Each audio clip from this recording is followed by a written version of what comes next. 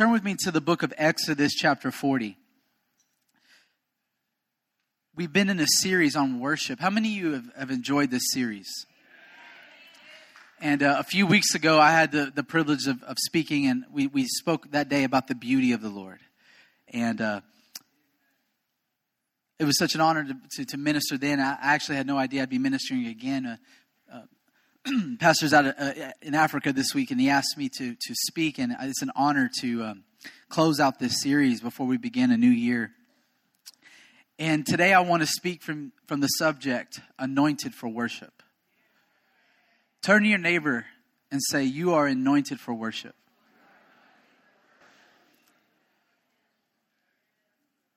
You know, we are created for worship. We're called to worship. But today I want to put an exclamation mark on this point, that you're not just called and you're not just created to worship, but under the new covenant, you're actually anointed to minister to Him. Amen. So for just a few moments, we're gonna kind of excavate the scriptures a little bit, and we're gonna take a look at the priestly ministry in the old covenant, and we're gonna work our way to the new covenant. And what I'm gonna do is I'm gonna preach today. I'm gonna do a mix of teaching and preaching. Even when I always end up preaching because I'm just, Pentecostal like that, But we're really going to spend some time excavating the scriptures. How does that sound? Exodus chapter 40. Before I do that, I want to quote something that I quoted last time that I spoke about worship from John Piper. This is what John Piper says. Missions is not the ultimate goal of the church. Worship is. Missions exist because there are places that worship does not. Isn't that a profound statement? Missions is not the end goal, worship is. Missions exist because there are still places where worship is not happening. Because how many know it's the Lord's will to fill the earth with His glory?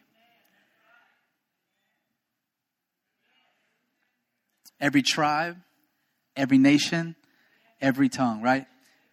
And He's doing it. He's doing it. But Exodus chapter 40, verse 12 through 15. This is God's instruction to Moses. Then you shall bring Aaron and his sons to the door of the tabernacle of meeting and wash them with water. You shall put the holy garments on Aaron and anoint him and consecrate him, that he may minister to me as priest. Notice what God says. Anoint Aaron and consecrate him to minister to who? Himself. The priest had many responsibilities and obligations, but their main role was to minister to the Lord Himself. So God said, consecrate Aaron and his sons. And you shall bring his sons and clothe them with tunics. You shall anoint them as you anointed their father, that they may minister to me as priest. For their anointing shall surely be an everlasting priesthood throughout their generations. Someone say amen. One more scripture on this. Leviticus chapter 8, verse 30. This goes into a little bit more detail about their consecration. Their consecration, sorry. And there's a principle here that I want us to see. It says, then Moses, in verse 30, he's already applied water, and he has applied blood, and now it's time for the oil. And in verse 30, it says, then Moses took some of the anointing oil and some of the blood which was on the altar and sprinkled it on Aaron, on his garments, on his sons, and on the garments of his sons with him. And he consecrated Aaron, his garments, his sons, and their garments. And Moses said to Aaron and his sons, boil the flesh at the door of the tabernacle of meeting and eat it there with the bread that is in the basket of consecration. As I command, saying, Aaron and his sons shall eat it. What remains of the flesh and of the bread you shall burn with fire. These verses here, where we want to key in. And you shall not go outside the door of the tabernacle of meeting for 7 days. Someone say 7 days. Until the days of your consecration are ended, for 7 days he shall consecrate you.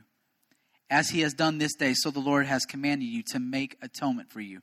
Therefore, you shall stay at the door of the tabernacle of meeting day and night for 7 days and keep the charge of the Lord. Almost done. So that you may not die, for so I have been commanded. So Aaron and his sons did all the things that the Lord commanded. Amen. How many of you love his word? When God brought Israel out of Egypt, he brought them to Mount Sinai. And God's original intention was actually to make the whole kingdom of Israel, his original intention was to make them all priests. He said, I want you to be a kingdom of kings and priests unto me. He told them that at Sinai. But because they were afraid and they ran away, and they basically told Moses, you guys, you go up the mountain, you talk to God, just tell us what to do. In other words, God wanted a relationship, and they wanted Moses to mediate it because they were too afraid to go close. Right? So God says, okay, I've got to have priests who minister to me. So what God does is, he says, okay, this is what I'm going to do. I'm going to raise up Aaron to be the high priest, and his descendants, who are called Levites, this will be a tribe of priests to me. Amen? Many of us know this. But here's the thing about the Levites. They were not, of course, like I said, everyone who's ever born is called to worship. We're created to worship. I wish we had time to talk about how amazing the way God created us.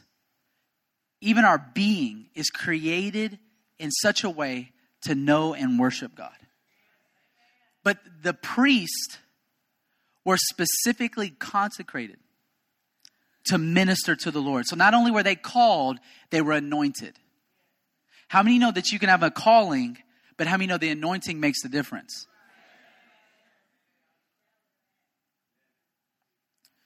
Because all throughout the Bible, we see people doing extraordinary things under the anointing. I mean, look at what Samson could do under his anointing. Under the anointing that was resting on Elijah, he outruns horses and chariots, right? Even Jesus himself, think about how powerful the anointing is. Jesus didn't perform one miracle, not one that we have record of anyway. He doesn't perform not even one miracle until he's anointed by the Holy Spirit in the River Jordan. Even for Jesus, the anointing was the difference maker.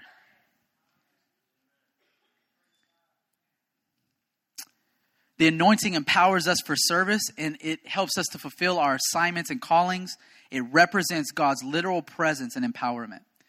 So in this room right now, all across, there is a diversity of assignments and destiny and gifts. How many know that's true? And the anointing that God puts on your life is to fulfill your assignment. It's to enable you to use your gift, right? But here's what I've come to say emphatically today, is although the anointing may show up in different ways in our lives, depending on our destinies, here's one way I'm convinced. Here's an anointing that we all share.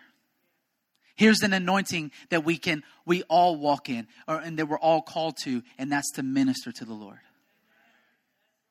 Amen? Just stick with me. We're going somewhere this morning. But notice this, that after Aaron and his sons were anointed, it's interesting what happened is they were told not to leave the tabernacle of meeting for 7 days. Someone say 7 days. In other words, God didn't rush them out of there. I think that I want to present this morning, that so many times when we think of the anointing, our mind automatically goes to, okay, what's my ministry to people? What's my anointing for my assignment? Does that make sense? In other words, when we think of anointing, sometimes we immediately think of, okay, well, I'm anointed to preach, so let me go preach. Or I'm anointed for business. But I think there's a principle here, because once they were anointed, he says, remain in the tabernacle for 7 days. It was called the tabernacle of meeting, which is literally translated in Hebrew, the tabernacle of his presence. Now that you've got your anointing, don't be in a hurry to rush out there and minister to other people. Stay right here for just a bit. Stay right here. Because although the anointing causes us to be effective in our gifts and callings, how many of you are thankful for the anointing on your life? It is amazing. And we do amazing exploits and things with the anointing. But I think the Lord wants us to see this.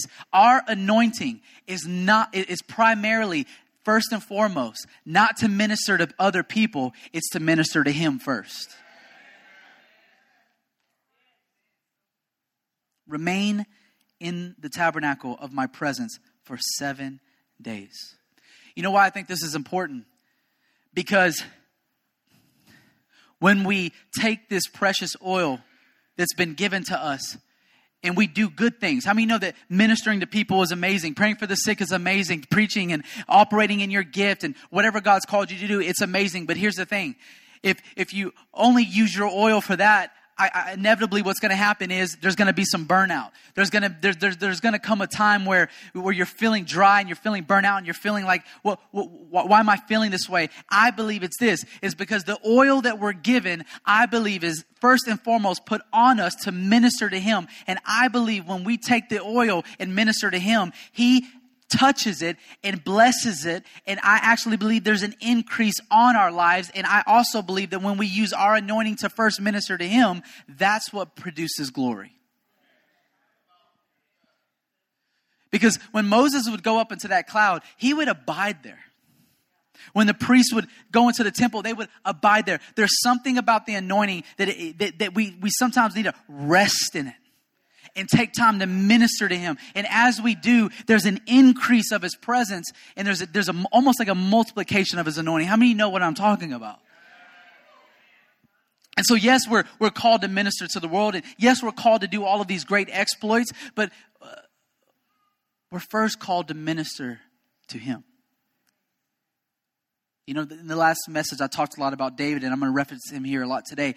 As amazing as David's exploits were, giant killer, warrior, king, and generally speaking, Israel did very, very, very well under his leadership. But out of all of those exploits, David considered himself first and foremost a worshiper. So much so that he made this statement. And when he made it, he was king. This is an extraordinary. Imagine a king saying this. I would rather be a gatekeeper in the house of the Lord. Because David understood something. His primary calling, despite whatever else was on his life, was to be a worshiper. Someone say amen. And so what we've got to begin to see is there's got to begin to be a shift in our mindset towards worship. Not only are we called to it, not only are we created for it, but there's an actual anointing that's been placed on your life, which means you have a ministry just to Him. That's separate from everything else that you do. Let me ask you a question. What if we treated worship like it was a ministry that we're faithful to? Stick with me. You guys good? So after the Levites are instituted in Exodus, Leviticus, Numbers, all those books of the Bible, we get to 1 Chronicles, and David does something very interesting. And Pastor's been speaking to us about this, and we're just gonna fly over this because we don't have time. David does something very unusual. I think sometimes when we read these stories, we think that he was doing something that maybe we considered obvious or the obvious thing to do. But David, by bringing the Ark of the Covenant to Jerusalem and by bringing the tabernacle to Jerusalem, he was already doing something unique. He was bringing it to a place it hadn't been before. Right? He didn't put his tabernacle in Shiloh or any of the other places where Moses had. He wanted to bring it to the capital of Jerusalem. And then he decided in his heart, we've got to bring the ark, right? So David does something interesting. He sets up what we call the tabernacle of David. Am I right? And there he places the ark. But David does something a little different in his tabernacle that I want us to see this morning.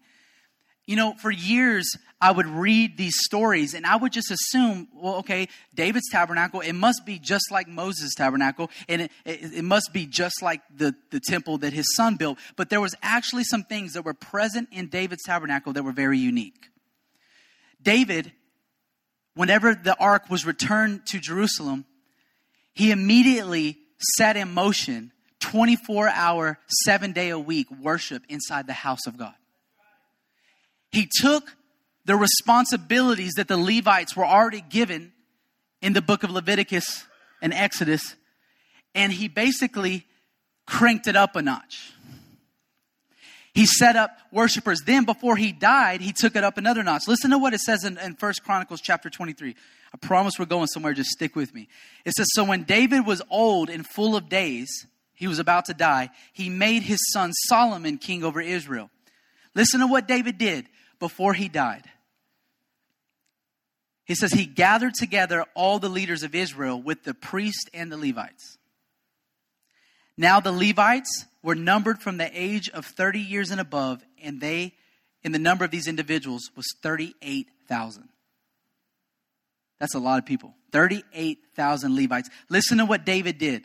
Of these, 24,000 were to look after the work of the house of the Lord.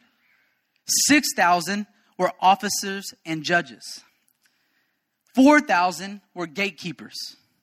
And 4,000, listen to this, 4,000 praised the Lord with musical instruments, which I made, said David, for giving praise. David, what he was doing was he was taking something that was already in place, but he was bringing it to another level. And in David's tabernacle, worship was the focus. I want you to see this. In David's tabernacle, they did do sacrifices, but in David's tabernacle, the focus was more on worship than sacrifice. He said, burnt offerings you don't delight in, but a broken and contrite heart. David started to tap into a revelation that although sacrifices were necessary under the law, ultimately what God wanted beyond just the sacrifice of animals was he wanted worship from the heart of his people. So in David's tabernacle, although the sacrifices continued, the sacrifice that was emphasized in David was the sacrifice of worship itself. Are you tracking with me? Here's the other unusual thing that David did. So he sets up basically 24/7 worship. You know, we sing that song all the time. Day and night, night and day, let incense arise. That is literally what was going on in the tabernacle of David. 24 hours a day, 7 days a week. He had 4,000, these guys were not just any musicians. These were the best musicians in all of Israel. There were 4,000 of them. And guess what? David paid every single one of them. He literally bankrolled, paid for 4,000 worshipers to remain in the temple day and night and just worship. Isn't that incredible? But here is the other unusual thing about David's tabernacle. And it's easy to miss if we're not paying attention. There was no veil in David's tabernacle. Did you hear what I said? See, when we read Tabernacle of David, we think that it was similar to the Tabernacle of Moses in the temple that Solomon would build. But there was a few key differences. And one of them was that when David set up his tabernacle, he didn't put a veil in it. And remember that as the Ark of the Covenant was coming back, he danced before the Lord in an ephod that the priest wore. Here's the issue. He's not technically, in the natural terms, he was not supposed to be a priest because he wasn't a Levite. David is from the house of Judah.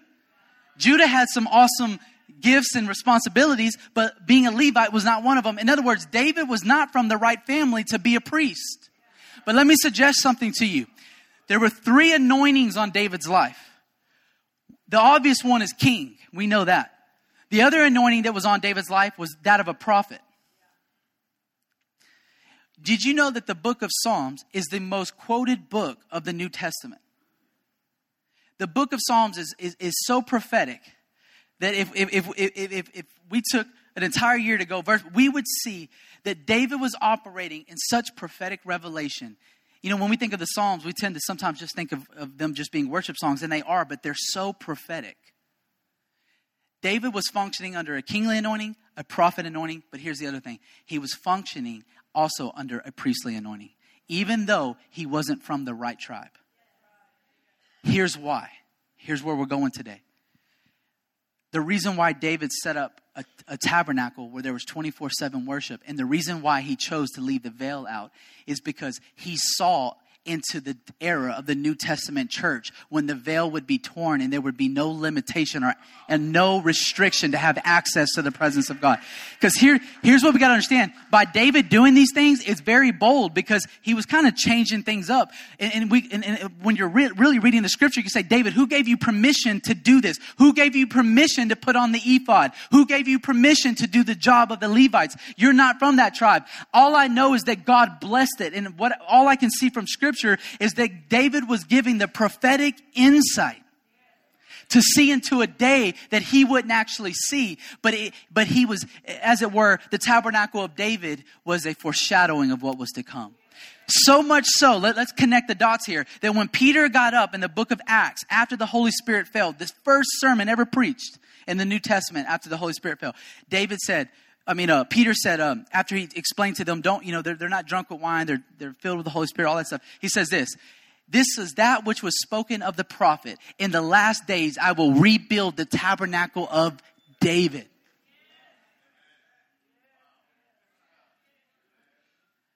David. Did you notice out of all the tabernacles and temples that God could choose to build up again? He said, I'm going to rebuild the tabernacle of David. Because what David built in his day was a prophetic type and shadow of something that had always been in God's dream.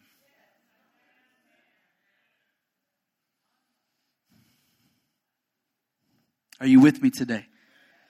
Just track with me. But that time had not yet come. But David saw it. This is why in the book of Revelation, it refers to the key of David. Right? What was his key? He had insight, prophetic revelation into the messianic age. The age of what Jesus would make available to each and every one of us. But fast forward a little bit. Track with me. And this is the last bit of scripture. And then I'm going to preach for these last few minutes. Are you guys with me? The other night, when I was thinking about this, I was thinking about how the priesthood began and how it began to transition. And I was thinking about the priesthood that we all have in the new covenant. The other night, I was laying in bed. And I don't know how God speaks to you. God speaks to all of us in different ways. But one of the ways I know that God is speaking to me is when I have repetitive thoughts that won't go away. And this is what I mean by that. Not every repetitive thought is God, obviously. But there will be times where scripture will come to me and it won't leave me, right? Even though I'm busy or I'm doing something, I'm not trying to think about it. So the other night, it's like 2 a.m, right? I'd been praying all week. I kind of had a message outlined, kind of a different message, but I was laying in bed. It's like 2 a.m. Can't go to sleep. I can't get John the Baptist off my mind, which is odd because very few of us probably lay awake at night at 2 a.m. thinking about John the Baptist, right? I was thinking about, man, I got to go to sleep. I got stuff to do in the morning. But then also I'm like, okay, I'm kind of hungry now. Do we got a snack? I'm thinking, oh, wait, how many days has it been since Christmas? Are those leftovers good? So in the middle of all that, while I'm trying to fall asleep, I can't stop thinking about John the Baptist. This is so strange. I love John, but why are you in my head right now? You know what I mean? Like, respect, but I'm trying to go to sleep, right? So I'm like, okay, let me listen. Let me listen. What are you trying to say to me? I really felt like the Holy Spirit asked me, do you know who John was? I said, okay, let me go open up the scriptures. So I go to Luke chapter 1 to where we know the story of when the angel comes to visit Zacharias, right? His father. And it hit me. I've been reading this for years. And I just didn't pay attention to this part. We know that John was a prophet. That's the obvious part. But did you know that John is of the tribe of Levites? His dad, Zacharias, was a priest in the temple during the time of Jesus. Not only was his dad a Levite, his mother was a direct descendant of Aaron. As a matter of fact, in Luke chapter 1, we don't have time to read it. I encourage you to go read it. In Luke chapter 1, the week that the angel comes and visits Zacharias, guess what Zacharias is doing? It was his turn that week to minister in the temple based upon the responsibilities that David gave them in 1 Chronicles chapter 23. Remember I told you David kicked it up a notch and he basically ramped up the responsibilities of worship. The week that the angel came to Zacharias, it was his week to burn incense in the temple. Let me translate that. Basically, it was his week to worship. When the angel came to Zacharias, he was worshiping in the temple. When he had the visitation, he was not at home. He was not in the field. He was inside the temple. And the angel came to him and prophesied John to him. I don't think it was a coincidence that he was worshiping when the angel came to him. Because they had been praying for a son, number one. And obviously God had a plan. But here's what I also know. The worship always prepares the way for the prophetic. Anytime there is worship and there is a place where worship is taking place, the prophetic can easily come. I believe that God chose Zacharias and his wife for a specific reason. The Bible says they walked blameless before the Lord, but Zacharias was a priest and he was faithful to minister before the Lord. So check this out. Why is that significant? Because remember what the promise was? Aaron and his sons, Aaron and his descendants would all be Levites. That means that John was a Levite. That means that while he was in the wilderness, by birthright, he could have been serving in the temple. Why wasn't he in the temple? Because a change was coming. When Jesus came to John to be baptized, there's a lot more happening than what originally meets the eye. Can we read it really quick? Matthew chapter 3. Then Jesus came from Galilee to John at the Jordan to be baptized by him. And John tried to prevent him, saying, I need to be baptized by you, and you are coming to me. But Jesus answered and said to him, permit it to me so now, for thus it is fitting for us to fulfill all righteousness. Then he allowed him. Then it says, when he had been baptized, Jesus came up immediately from the water, and behold, the heavens were opened. And he saw the Spirit of God descending like a dove. And suddenly a voice came from heaven and said, this is my beloved Son, in whom I'm well pleased. What's obvious about this story is that John's a prophet. We all know that, right? He's the voice crying in the wilderness. John represents the last prophet of the old covenant. We know that, right? In fact, Jesus says this about John. Of men born of women, there's no greater prophet than John. And what's really unique about that is John only had one message. He didn't have elaborate things like Elijah or he didn't have some of the crazy stuff they all had, but yet Jesus said he's the greatest prophet. He only had one message. Preparing the way of the Lord. But not only did John represent the last prophet of the old covenant, he represents as a Levite the end of the Levitical priesthood and the beginning of the priesthood of Melchizedek. When John was in the water and he said, behold the Lamb of God who takes away the sins of the world. It wasn't just his prophetic insight. The Levites were responsible for examining the sacrifices. When you would bring a sacrifice to the temple, you couldn't just bring any animal. The Levites would literally inspect it to make sure that it was spotless and blameless. So when John is saying, behold the Lamb of God who takes away the sins of the world, he obviously is speaking prophetically, but as a Levite, he is saying this is the sacrifice. He's coming. And remember when John says, later on, they come to John and say, John, everyone's going to hear Jesus preach. No one's coming out to hear you. I'm paraphrasing. He says, don't worry about it. I must decrease so that he can increase. And a lot of times we actually pray that prayer. Lord, let me decrease so you can increase. And usually we're talking about, ourselves. And it's a good prayer. But we need to understand, John, when he said, I must decrease so that he can increase, John was not talking about his flesh or any issues or nothing like that. John was literally saying, my ministry has to vanish. Because John's operating under an anointing that's coming to an end. His anointing had an expiration date because he represents the last prophet and the last generation of Levites because the new high priest was on the scene. And John said, don't worry about it. I must decrease so that he can increase. He wasn't talking about his flesh. John wasn't dealing with fleshly issues. He was actually a very obedient prophet. He lived in obedience to the Lord. He was saying, my ministry has to decrease Because there's a new day. Are you tracking with me?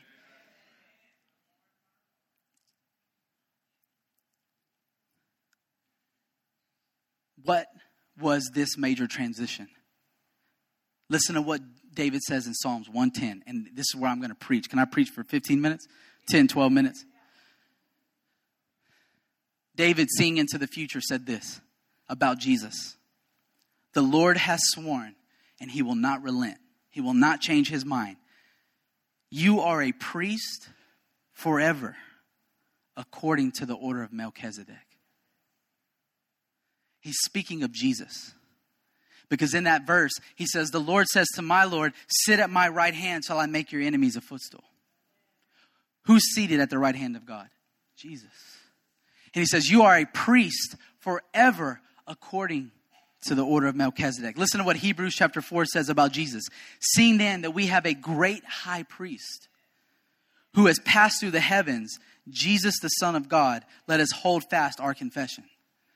So yes, although during Jesus' time there was a high priest operating in the temple named Caiaphas, there was an expiration date on that ministry. Although John was a Levite, he knew that there was an expiration on their ministries because the new was emerging. And Jesus, when he was anointed at the River Jordan, was anointed to be Messiah, not only to be Savior, but also to become our new high priest. Hebrews says that when Jesus was crucified, he then took his blood into the heavenly tabernacle and poured it on the mercy seat. And what happened in earth? The veil was split. After Jesus' crucifixion and after his blood was spilled and poured out, only then was the veil torn. What David built in the tabernacle of David was a prophetic shadow of what was to come. And he saw into the order. You know what I believe? You know, we say, well, where did David's authority come from? How did he do all this stuff? You know what I believe? I believe he had a revelation of the true priesthood that was eternal, that had yet to emerge, but was now emerging onto the scene. And here's why this is so powerful for me and you. Revelation 1:6 says this, and God has made us kings and priests. Did you hear me this morning? Someone say, I'm a king and I'm a priest. See, the Bible says Jesus is the King of kings. See, we always think that just means the earthly kings who are out there. No, he's also talking about you because he's made you a king and a priest. He's the King of kings and the high priest of priests. He's the high priest, but he has brought us into this priestly ministry and made us priests so that we can be anointed to minister to God. That means this, that you no longer have to belong to the right family. You no longer have to be born under the right circumstances. We no longer have restrictions or limitations or restrictions to access to the presence of God. Because of what Christ did on Calvary, me and you have access to the throne room. But not only did he call us to worship, create us for worship. In the new covenant, he took it up to another level. And when he gave you the Holy Spirit and put the precious anointing on your life, I'm here to tell you, I don't know what you're anointed to do, anointed for business, what gifts you have. All I can tell you is this. One thing I do know that we all have is that we've all been anointed to minister to him.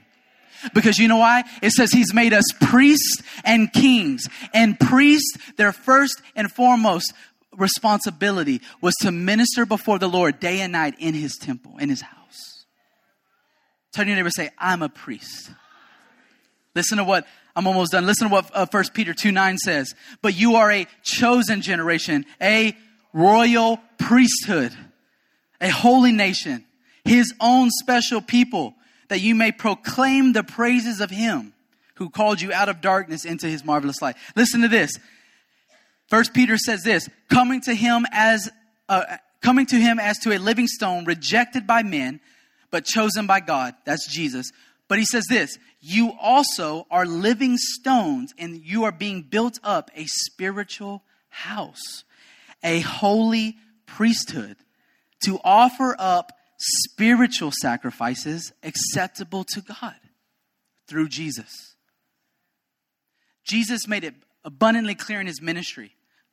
Destroy that temple. That the temple is going to be destroyed. And he told them, destroy this temple in 3 days, I'll rebuild it, right? He was building a new temple and he was establishing a new priesthood.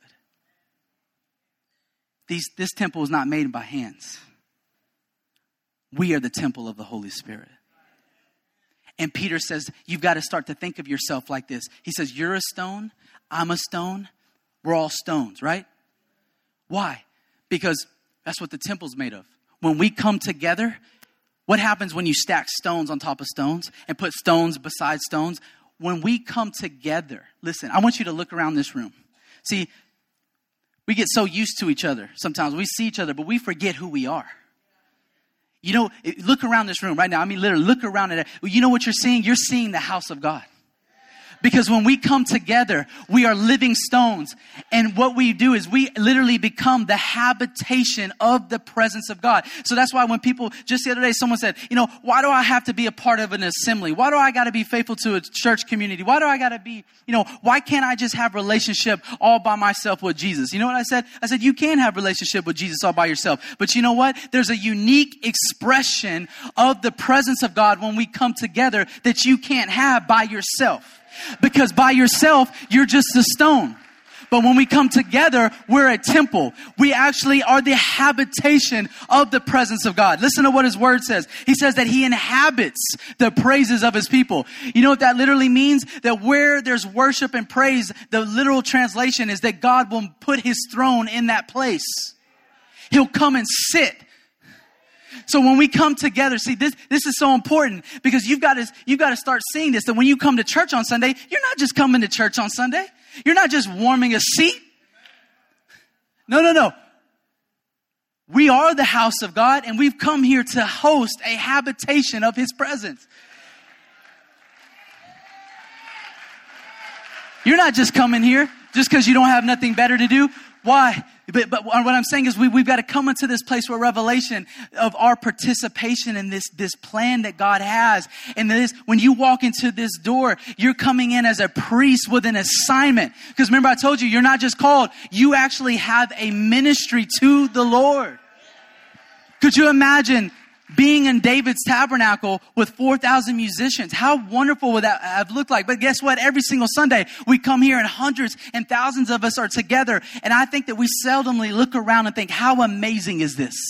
Because out of each person is coming worship. And what God is doing is he's fitting us all together, and we are literally housing a manifestation of God. Wait, okay. Let me propose something to you as I close, as I'm getting ready to close. What would happen if, within the context of a church, the majority or if all of the members of that community came to church taking their responsibility as priests seriously? This is what I mean by that. I'm thankful that when I come here, I get ministered to. But what would happen if I make this thing not about me?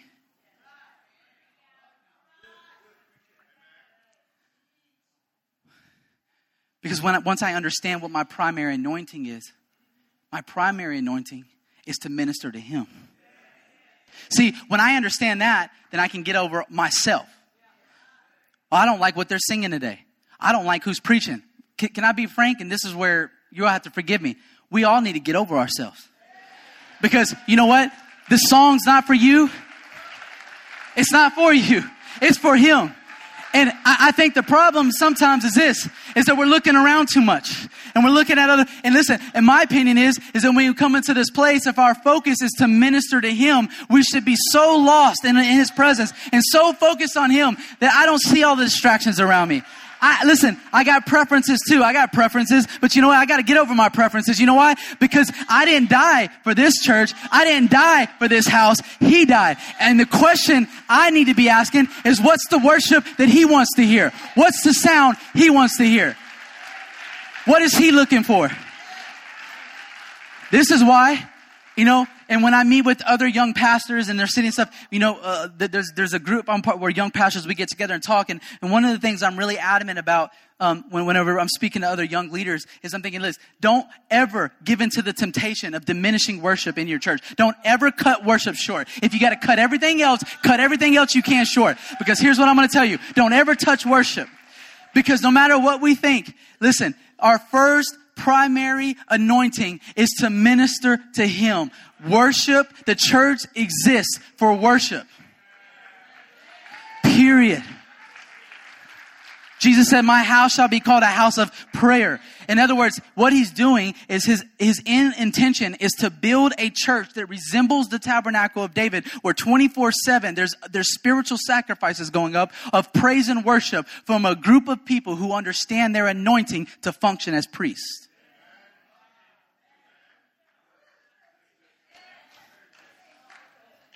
I tell you, when I really started to see this, it shifted my ministry to the Lord, because then I realized, wait, I'm just not called, I don't know if this trips you out, but this trips me out. I'm not just called to worship.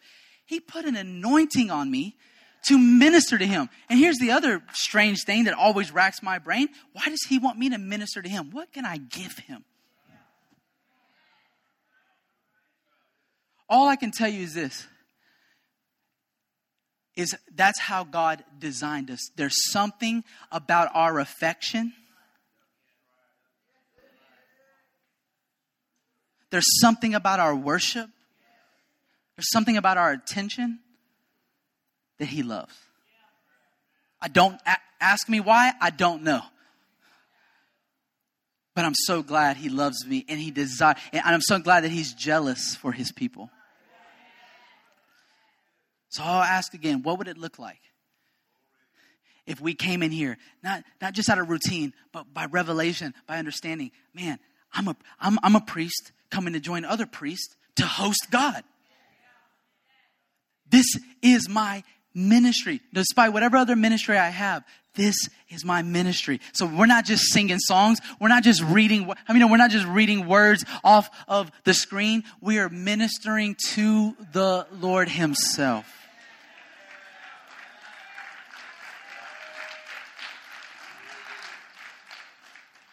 And I'm telling you, where there's a church, and our church is one of the churches in this city, I believe that God has raised up to live this call. But wherever there's a church, where there's a community, a group of people who understand this call to worship, I believe that's the place where there's no limitation. Because we should never underestimate the power of worship. Worship is the vehicle that God uses for heaven to invade earth. I'll give you an example, and I'm done. The Philippian jail. Paul and Silas are thrown in jail, right? Their backs laid open. They've been beaten. They're handcuffed. How many know if there's ever a time to complain, that's the time, right? Puts things into perspective, right? It makes what I was complaining about this morning really silly. Couldn't find my keys. Paul and Silas are in jail. But they're not the only ones in there. There's a jail full of people and there's soldiers. But the Bible says that they begin to sing praises. If I could sing right now, there's a song in my head. I wanted to sing it, but I can't carry a tune, so I'm gonna spare you. But they began to sing praises. Check this out. God shakes the prison. He frees them. Here's the most amazing part of this story. But they're not the only ones that get free. The whole prison gets free. Wait a minute. Hold on. Here's the other thing that racks my brain. The rest of them are pagan. They're Romans. They don't believe in Jesus. You know how we know? Because a few minutes later they get saved. Here's the point. Their worship shook the prison and brought freedom to people around them who weren't trying to worship.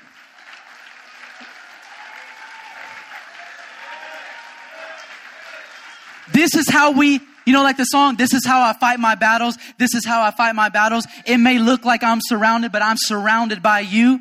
The darkness that I see is just a shadow of your wings. Worship shifts the atmospheres of not only churches, but cities and regions.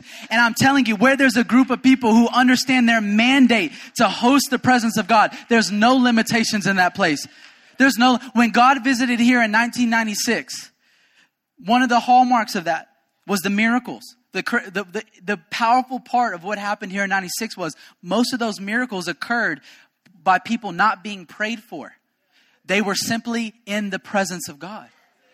But you know why? Because during 1996, The entire focus was on, right, knowing Christ, making him known. The revelation that God imparted to our church in that season was that we are to minister to God. We are to seek his face and not his hands. So check this out. As we I was 6 years old, but I'm going to throw myself in there. As we were ministering to the Lord, his face. Because that's what our ministry is to him. It's to his face to face, heart to heart. As we ministered to his face, the glory came. Because see, he's given us some oil. What are we going to use that oil for? There's a lot of good things. But when we use that oil to go back into his presence, see, his presence is like a fire. What happens when you bring oil into a flame?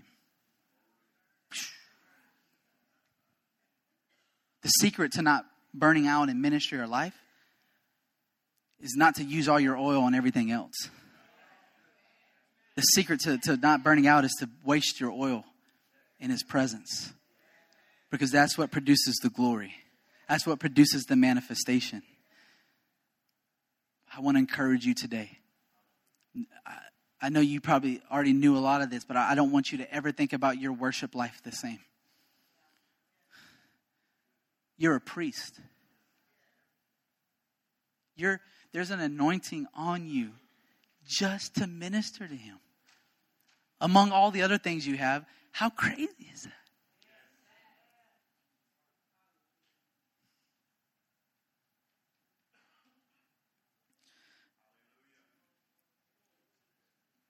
Let me end with this caution. This call to worship, it's a lifestyle, right? We know that. I always tell people it's like a coin. You know, the U.S. Treasury, whenever they issue a coin, if you get a coin that has heads but it has no tails, you can't technically use that for exchange because it's considered defective, right? You got heads and your tails. You know, that's what our relationship with God is like. You know, one side is your own relationship with the Lord. The other side is your collective relationship with the Lord through the body. So yeah, we have our corporate expression, and then we have our individual expression. And here's my caution to myself and all of us here about our personal, intimate times with the Lord. Don't let the busyness of life keep you from the ministry of ministering to him. Listen, one of the things I'm greatly concerned about for my generation is that technology and other things have so rewired our brains that it's hard to focus. You know, it's hard to, you know, people, you know, they want like express worship. Give me express church. Right? And this is just what I've learned about the Lord. Intimacy takes time. Now, God don't want us sitting here all day. That's not what I'm saying. I'm saying, but we got to take time sometimes just to be in his presence. Not just corporately, but at home. You know, my wife can always tell when I haven't been spending time with the Lord. She'll literally say, you need to go have your Jesus time. You know why? Because I'm so much better when I've been with him. And if we're not careful, let me also give you this other warning. Don't let ministry keep you from ministering to him. I'm telling you that ministry can be one of the most hazardous things to your walk with God. Trust me. Busyness, all these things. You know, the whole Mary Martha thing. But make up in your mind, you're going to be a priest. And you're going to, as much as God's grace, with his grace and with your determination, you're going to be faithful to that anointing and that ministry that he's given you to minister to him day and night. Whether it's on the way to work, you know, I know we're busy, but on the way to work in your car, instead of listening to the, you know, I love listening to radio, but sometimes instead of listening to that talk show, spend that 30 minutes worshiping. Cut your lunch break in half, eat quick, take the other 30 minutes to worship him. Because here's the other powerful thing. When you come out of that, you never know how you worshiping is going to affect the rest of your day. I'm telling you, those people who like to take time to spend time with the Lord, trust me when I tell you, there's a residue on you and people will pick up on it. You'll be surprised at the things in your life that start changing. I had a lady one time, actually literally tell me in a public place. That week I'd spent an extended time of like fasting, and I was with the Lord.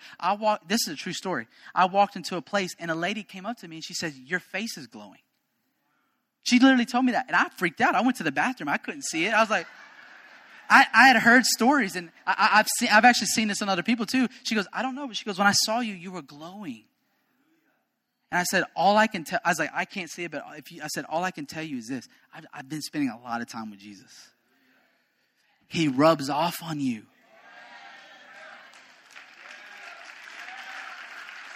He rubs off on you. Stand with me to your feet.